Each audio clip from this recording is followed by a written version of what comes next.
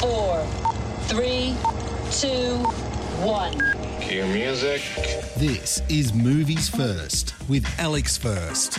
Dutch courage is a term used to describe strength or confidence gained from drinking alcohol. History teacher, husband and father Martin, Mads Mikkelsen, has lost his mojo.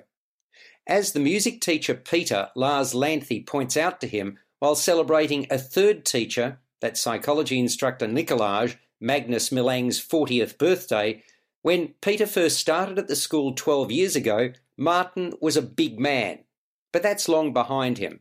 Martin's lessons are bland. His connection with his beautiful wife Annika, Maria Bonnevie, dissipated years ago, and his two teenage boys ignore him. Now, apart from teaching without any passion, his senior students even call a meeting, which also involves their parents, to discuss their concerns. Martin doesn't do much and doesn't see many people.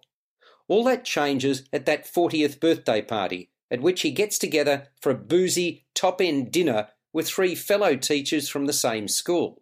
The only one I haven't yet mentioned is the guy in charge of physical education, Thomas Bo Larsen.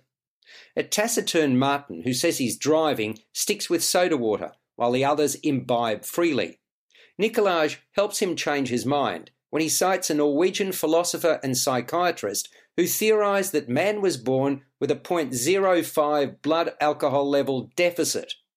After what turns out to be a fun night, the group determines they'll test the hypothesis and legitimise it by writing a psychological essay about their so-called experiment.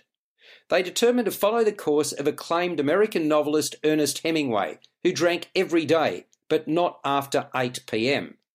Their target is a blood alcohol reading of 0.05%, and they'll attend and teach classes that way.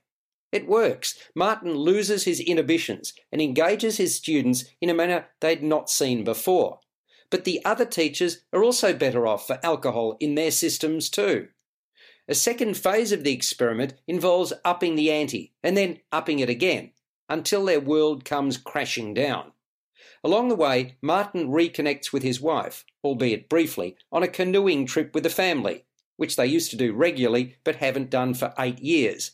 But significant trouble is just around the corner. You're listening to Movies First. For more, like us on Facebook and follow us on Twitter. Another round is the brainchild of Danish filmmaker Thomas Vinterberg, who wrote the screenplay with Tobias Lindholm and directs. He wanted to create a tribute to alcohol, while acknowledging that people also die from excessive drinking. In other words, while alcohol can be a relaxant, it can also kill. The question of how much is too much is at its core. The movie starts with students participating in an alcohol-riddled race challenge, and much later, when Martin asks his senior class who drinks, everyone puts up their hands. As an unashamed teetotaler, purely through choice rather than need, I found the concept explored in the film engaging but worrying, in terms of the message it sends.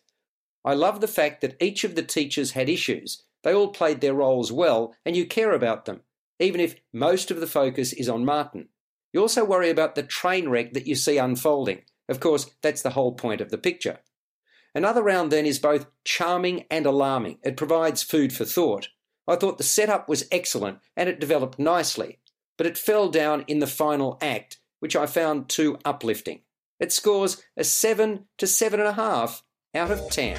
You've been listening to Movies First with Alex First. Available at Apple Podcasts, Google Podcasts, Spotify, iHeartRadio, or your favourite podcast player. You can also stream on demand at Bytes.com. This has been another quality podcast production from Bytes.com.